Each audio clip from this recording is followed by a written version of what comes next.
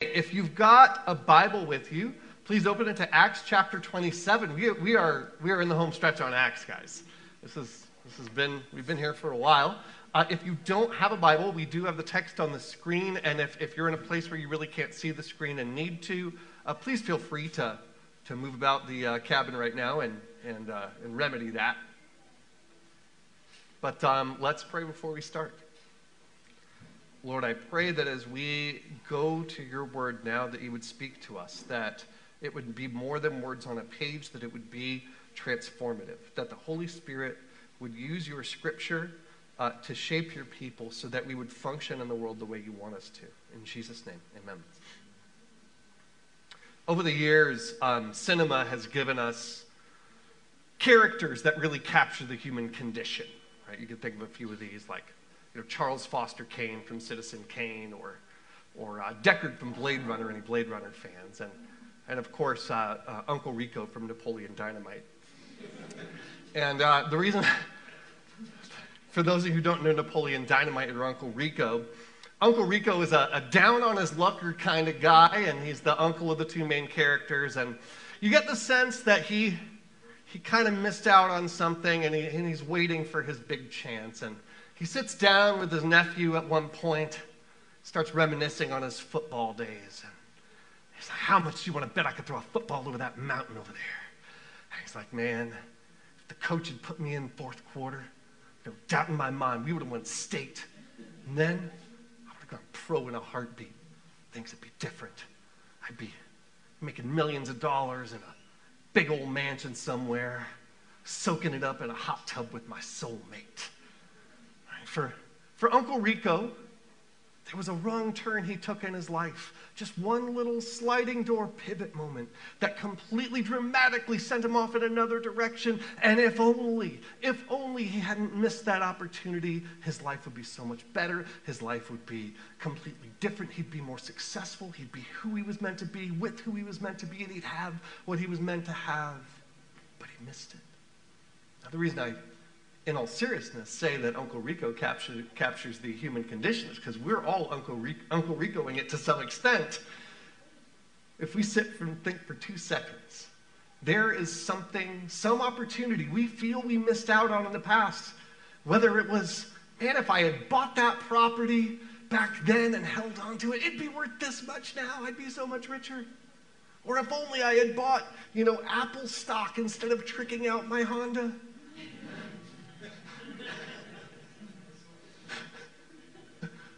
If only I had done this instead of this, right? If only I had gone into computer science instead of studying Esperanto literature. It's a little obscure. Right? You have this, I missed it, and things could have been different. If only I'd asked that person out. If only I hadn't asked that person out.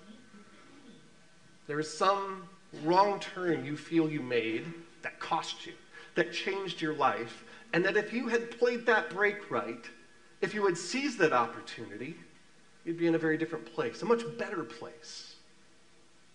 Yeah, who's Uncle Rico now, right? All of us.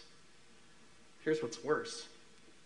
We all also know that there are more turns coming, and we are nervous about the next one, because what if we make the wrong turn? What if we miss out again? Right? What if we choose something that turns out to be disastrous? What if we don't get put into the fourth quarter? We miss out on the mansion, hot tub, and soulmate.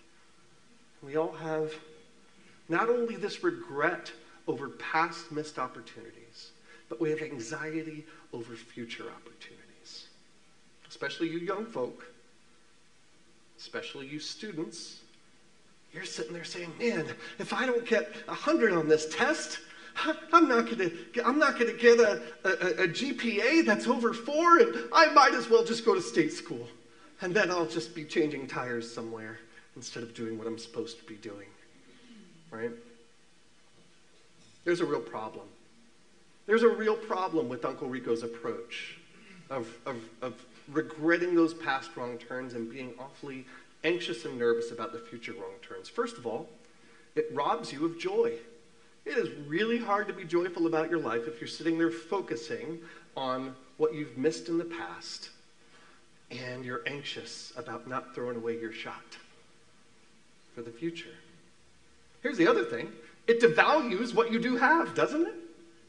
You look around and you're like, these people, these things, these blessings, these things I'm doing. I haven't accomplished enough. I don't have enough. I'm not who I'm supposed to be. I missed out. I should be bigger. I should be better. I should have more and be doing more. It creates an impossible anxiety because we're all aware this is a lie, right? Like you think that if you had taken that other road, you would be better. Maybe you wouldn't be, right? Maybe you'd be in a Venezuelan prison right now. Who knows?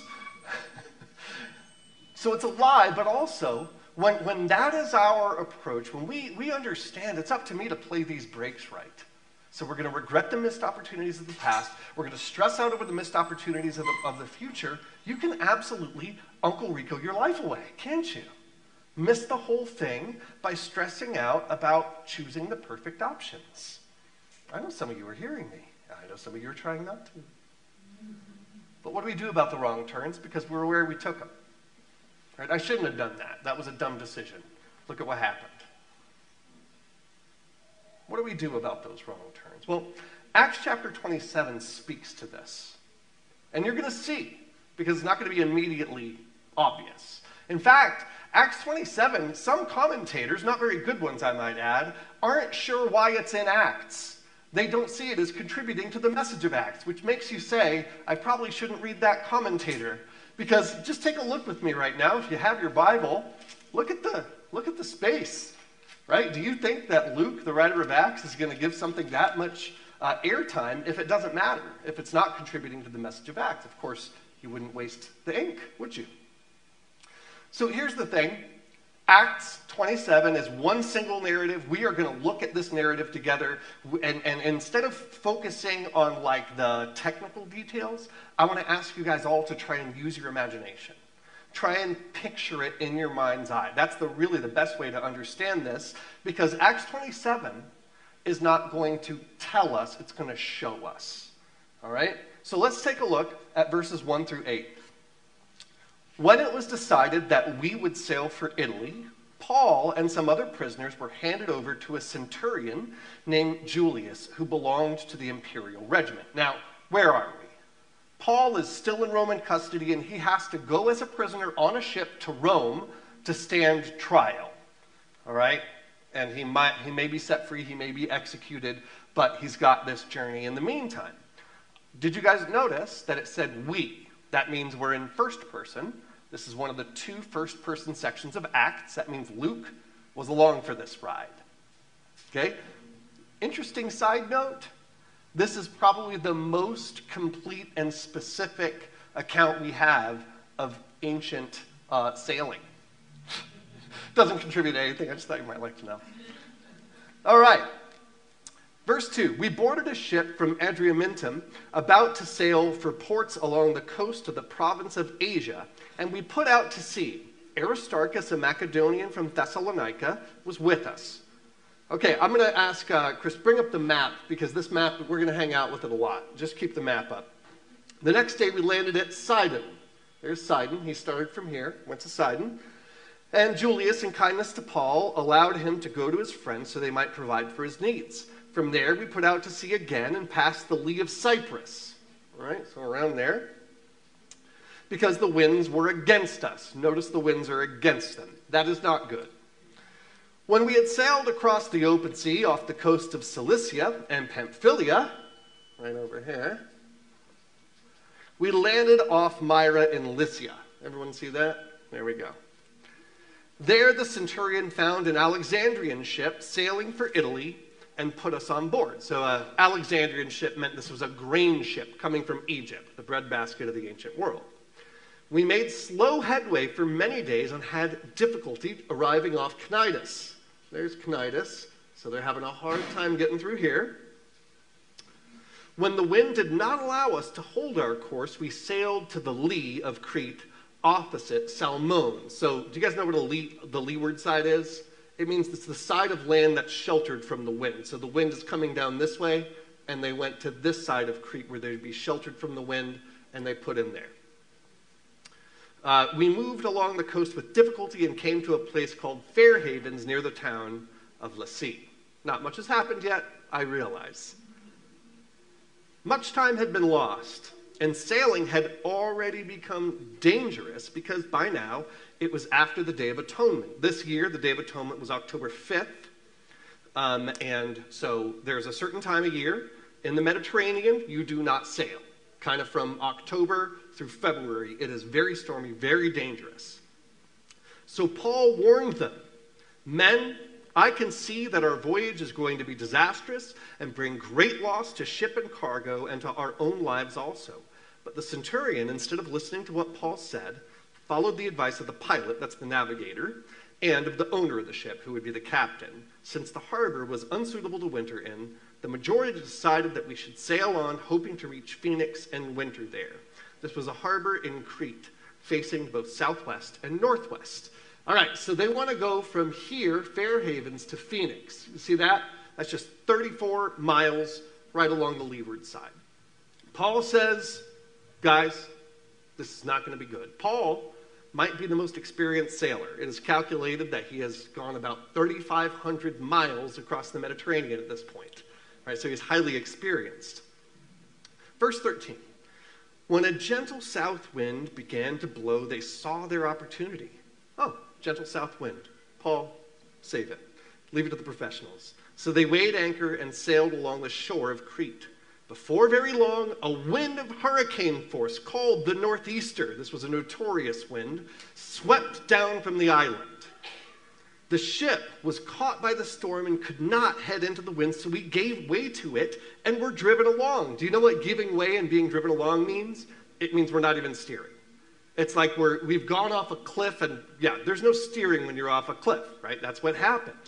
As we passed to the lee of a small island called Cauda, we were hardly able to make the lifeboat secure. So the lifeboat's on the side of the ship. When you hit a storm, you're supposed to pull it up on board and secure it. This storm hit them so suddenly, they didn't even have time to secure the lifeboat. They had to get to one side of this island, this tiny island, just to be able to secure it. We were hardly able to make the lifeboat secure, so the men hoisted it aboard. Then they passed ropes under the ship itself to hold it together because they were afraid they would run aground on the sandbars of Syrtis. They lowered the sea anchor and let the ship be driven along. So they did something to the hull to strengthen it because this storm was so fierce it could break the ship apart. All right, so all they can do is secure things, secure the hull, and then we're at the mercy of the ship. And it said they were afraid of being driven on the sands of Syrtis. This was like the Bermuda Triangle of the Mediterranean. It was notorious. Tons of ships wrecked there. It's down here.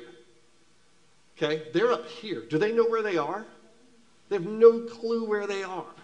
Are you starting to feel nervous for them? Are you starting to be able to imagine what it would be like to be on this grain ship right now? How terrified they must be. If not, keep reading. It says, we took such a violent battering from the storm that the next day they began to throw the cargo overboard. It's not a good sign. On the third day, they threw the ship's tackle overboard with their own hands. When neither sun nor stars appeared for many days, and the storm continued raging, we finally gave up all hope of being saved. Okay, so this ship would have been half a city block big. It's got 276 people on board. You got soldiers, you got sailors, you got slaves, you got prisoners. Everybody right now is like, we are dead. We can't steer. We don't know where we are, right? Has anyone ever been out in a stormy sea? Like surfing or something like that? Like, you know how when you guys go to the ocean, you're like, oh, the waves are so big. That was about a foot that broke on you. All right? I've had a 10-footer break on me surfing in a storm. I thought I was going to die. These are tempest waves. This is like the movies. Down one wave, up the other, right? What's it sound like? The storm is unrelenting. You haven't seen the sun. You haven't seen the stars. There's probably vomit everywhere because you're not keeping food down from the seasickness. Everyone's terrified. And it says that even these seasoned sailors give up all hope of finally being saved.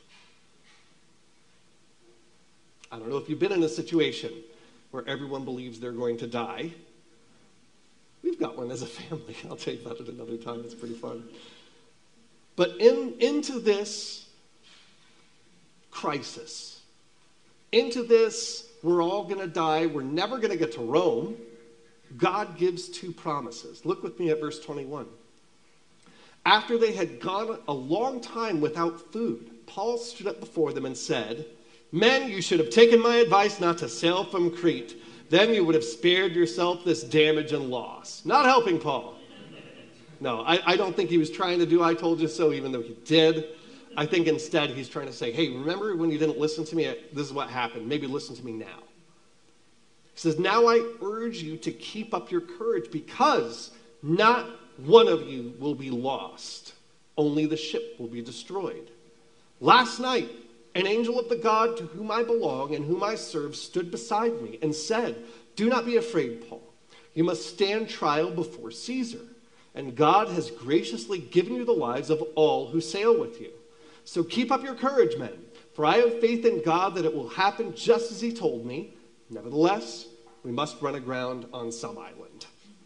Okay? So into desperation, into all hope lost, God speaks two promises. One, Paul's going to get to Rome. Two, no one's going to die. How many promises? Two. Into the most hopeless of situations.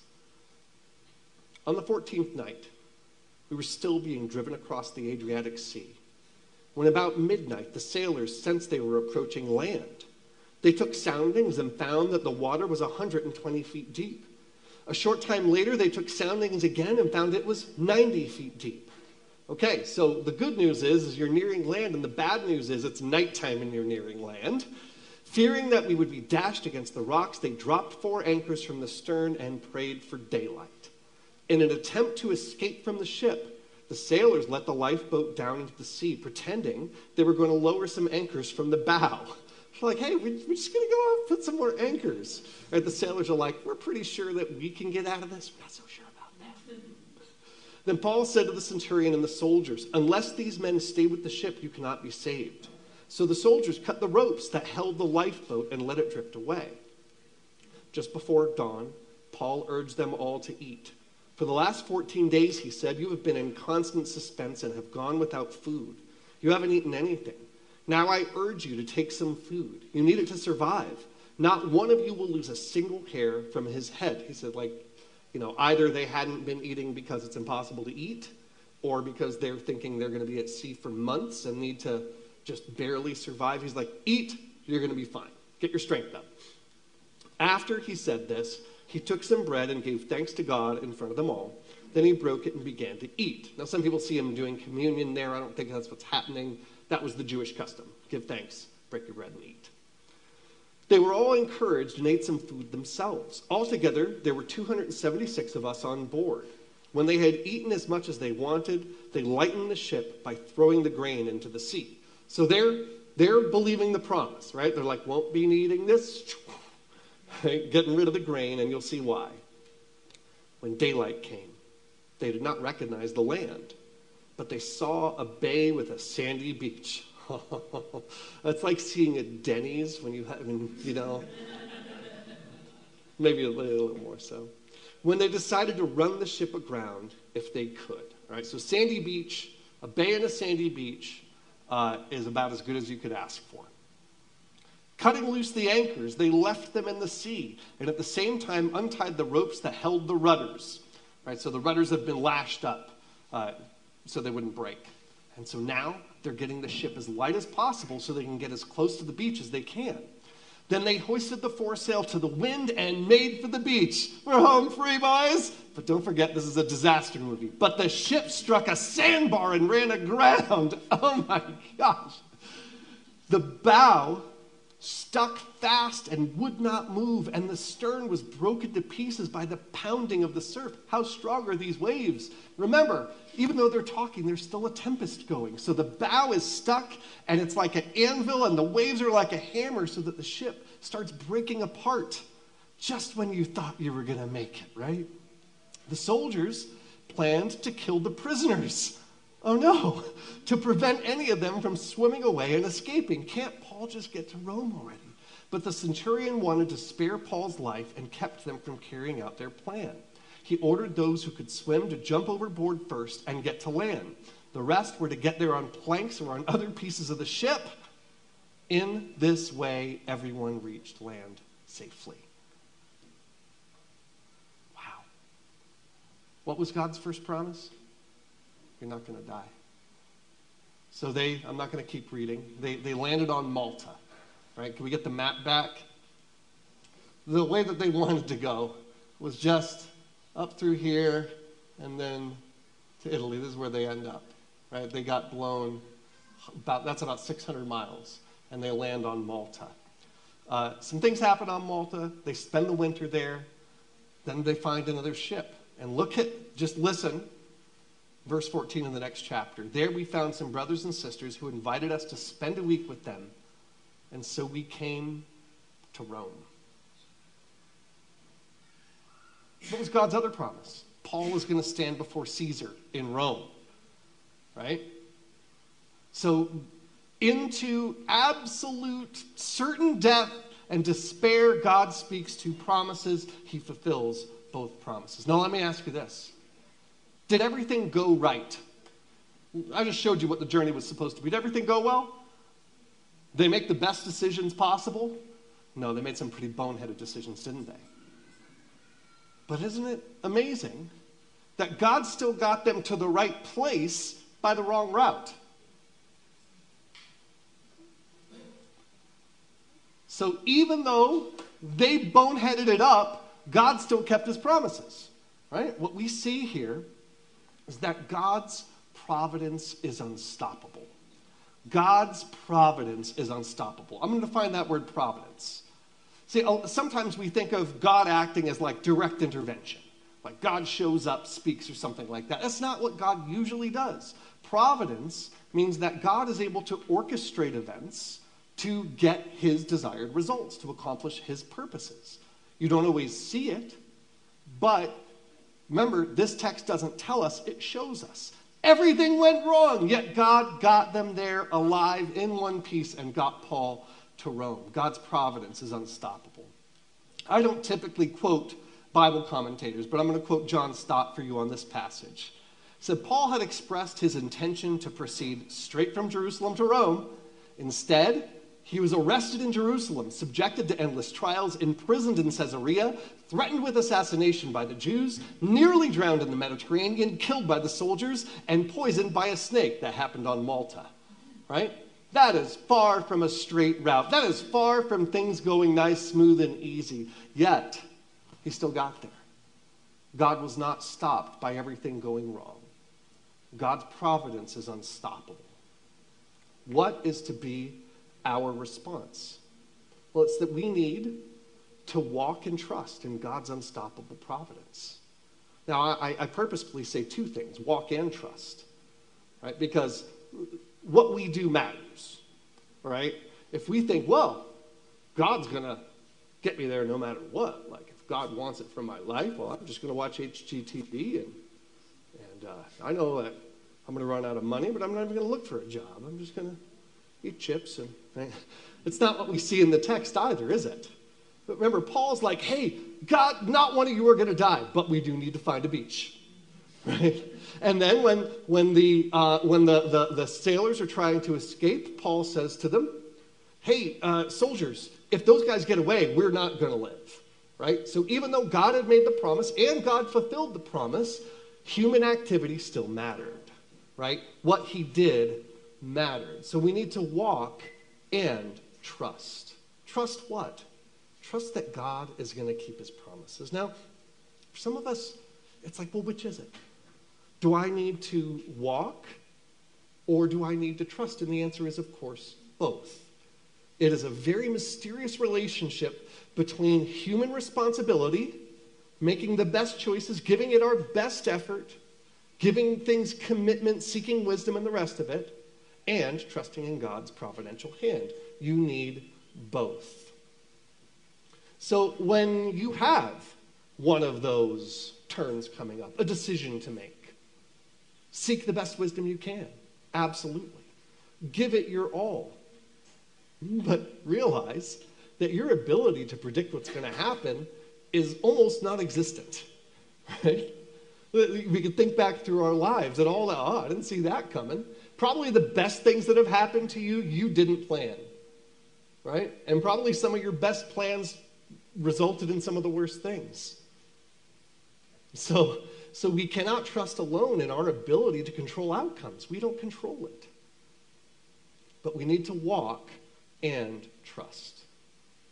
Which promises, because we can't just say, well, I'm going to make it to land safely. That's a promise in the Bible, right? That promise wasn't given to us. It was given to those sailors for that time.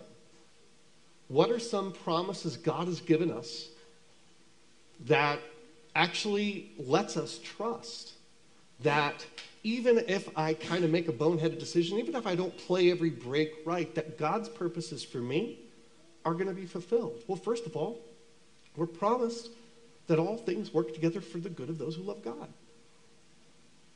And I realize there are some very difficult things that fall under the heading of all things. There's tragedies in there. I know. Also, I don't know about you, but reading the news does not encourage me. I was reading a foreign affairs article the other night while I was trying to go to bed. Bad move. It was like, here's the 10 ways that humanity could destroy itself in the next 100 years. I'm like, oh my gosh. Right? I'm like, well, what do I do? What action do I take? But Christ has promised to build his kingdom. So even if things go horribly wrong, that's not going to be stopped, is it? God's providence is unstoppable. There is a steady drumbeat of people announcing the death of the Christian church. It's like, well, that's not true. It's bigger than it's ever been globally, just not in the West.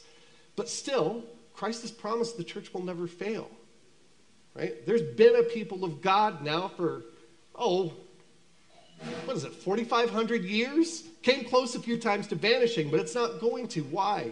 Because God promises that it will last. Not only that, we're promised that God's eye is on a sparrow that falls from its nest. How much more so on you? You think that God isn't aware of the home purchase decision or the college decision or the job decision that's facing you right now? Or that you could be facing in the next few years? Of course he's aware. His eye is on a sparrow that falls from the nest. We're promised that God directs the steps of the godly. We're promised that he rejoices over you. We're promised that rest and comfort comes to those who are weary and heavy burdened, who lay their burdens at the feet of Jesus. That's a promise. We're promised that he who began a good work in you is going to be faithful to complete it. And these are just some. That was just a little brainstorm sesh. You can find way more. All right? And it may not look likely. You may say, well, but I've screwed my life up so bad. Doesn't matter. Even your outstanding ability to make terrible decisions does not stop God's providence. You guys can come in. That's totally cool. I'm reaching the end here. What does this mean? Well, one time I was driving through what I found out was actually the land of biblical plagues, Texas. I know some of you are from Texas. And you're saying, don't mess with Texas. And I say, I notice you don't live there. But I was driving one night in Texas. And you know the deal. It was a clear night, starry sky. It was one of those Texas roads, completely flat, completely straight for like 100 miles. All right? And so I'm just driving along. And the first thing that happens is a storm breaks out. Like lightning, thunder, rain, just blinding rain from everywhere, like out of nowhere. All of a sudden I'm in the storm, like, oh my gosh. And then I come through that, and then it was fog, like pea soup fog, like you couldn't see anything fog. And then I come through that, and I thought the rain had come back because there was like wet things hitting, but huge drops. And I realized those aren't drops of rain, those are locusts. I'm flying through a gigantic swarm of locusts, like that lasted for miles. You see biblical plagues. I'm like, what's next? Frogs or something like that? And it was. No, I'm kidding. But needless to say, visibility wasn't great. I couldn't see very far ahead at all. But driver's ed came back. You know what came back from driver's ed? And this is true. Now, would it have been a solid move to pull over and wait it out? Probably. I was in my 20s. I was unable to make good decisions. That lane line, that's what they told you in driver's ed. When you get in bad visibility, you could still see the lane line. It glows through everything. And if you just look at that lane line and keep going forward, you're going to be fine. You'll stay on the road, right? That's what it's like. That's what it means to walk and trust. You keep moving forward to the best of your ability, and you trust that God is leading you. You trust that God is going to take you in the right direction, that you will be the person God wants you to be, that you will accomplish what God has for you to accomplish, so that even if everything goes wrong, God is still going to fulfill his promise, because God's providence is unstoppable. We need to walk and trust. Please pray with me. Lord, I pray that you would give us faith, that you would give us faith to walk and trust, that trusting you would motivate us to dare greatly, that it would motivate us to boldness and to courage, not fearing and regretting over every wrong turn that we've taken, because we know that your providence is so unstoppable that you can lead us to the right place, even by what we think is the wrong road. Thank you, God.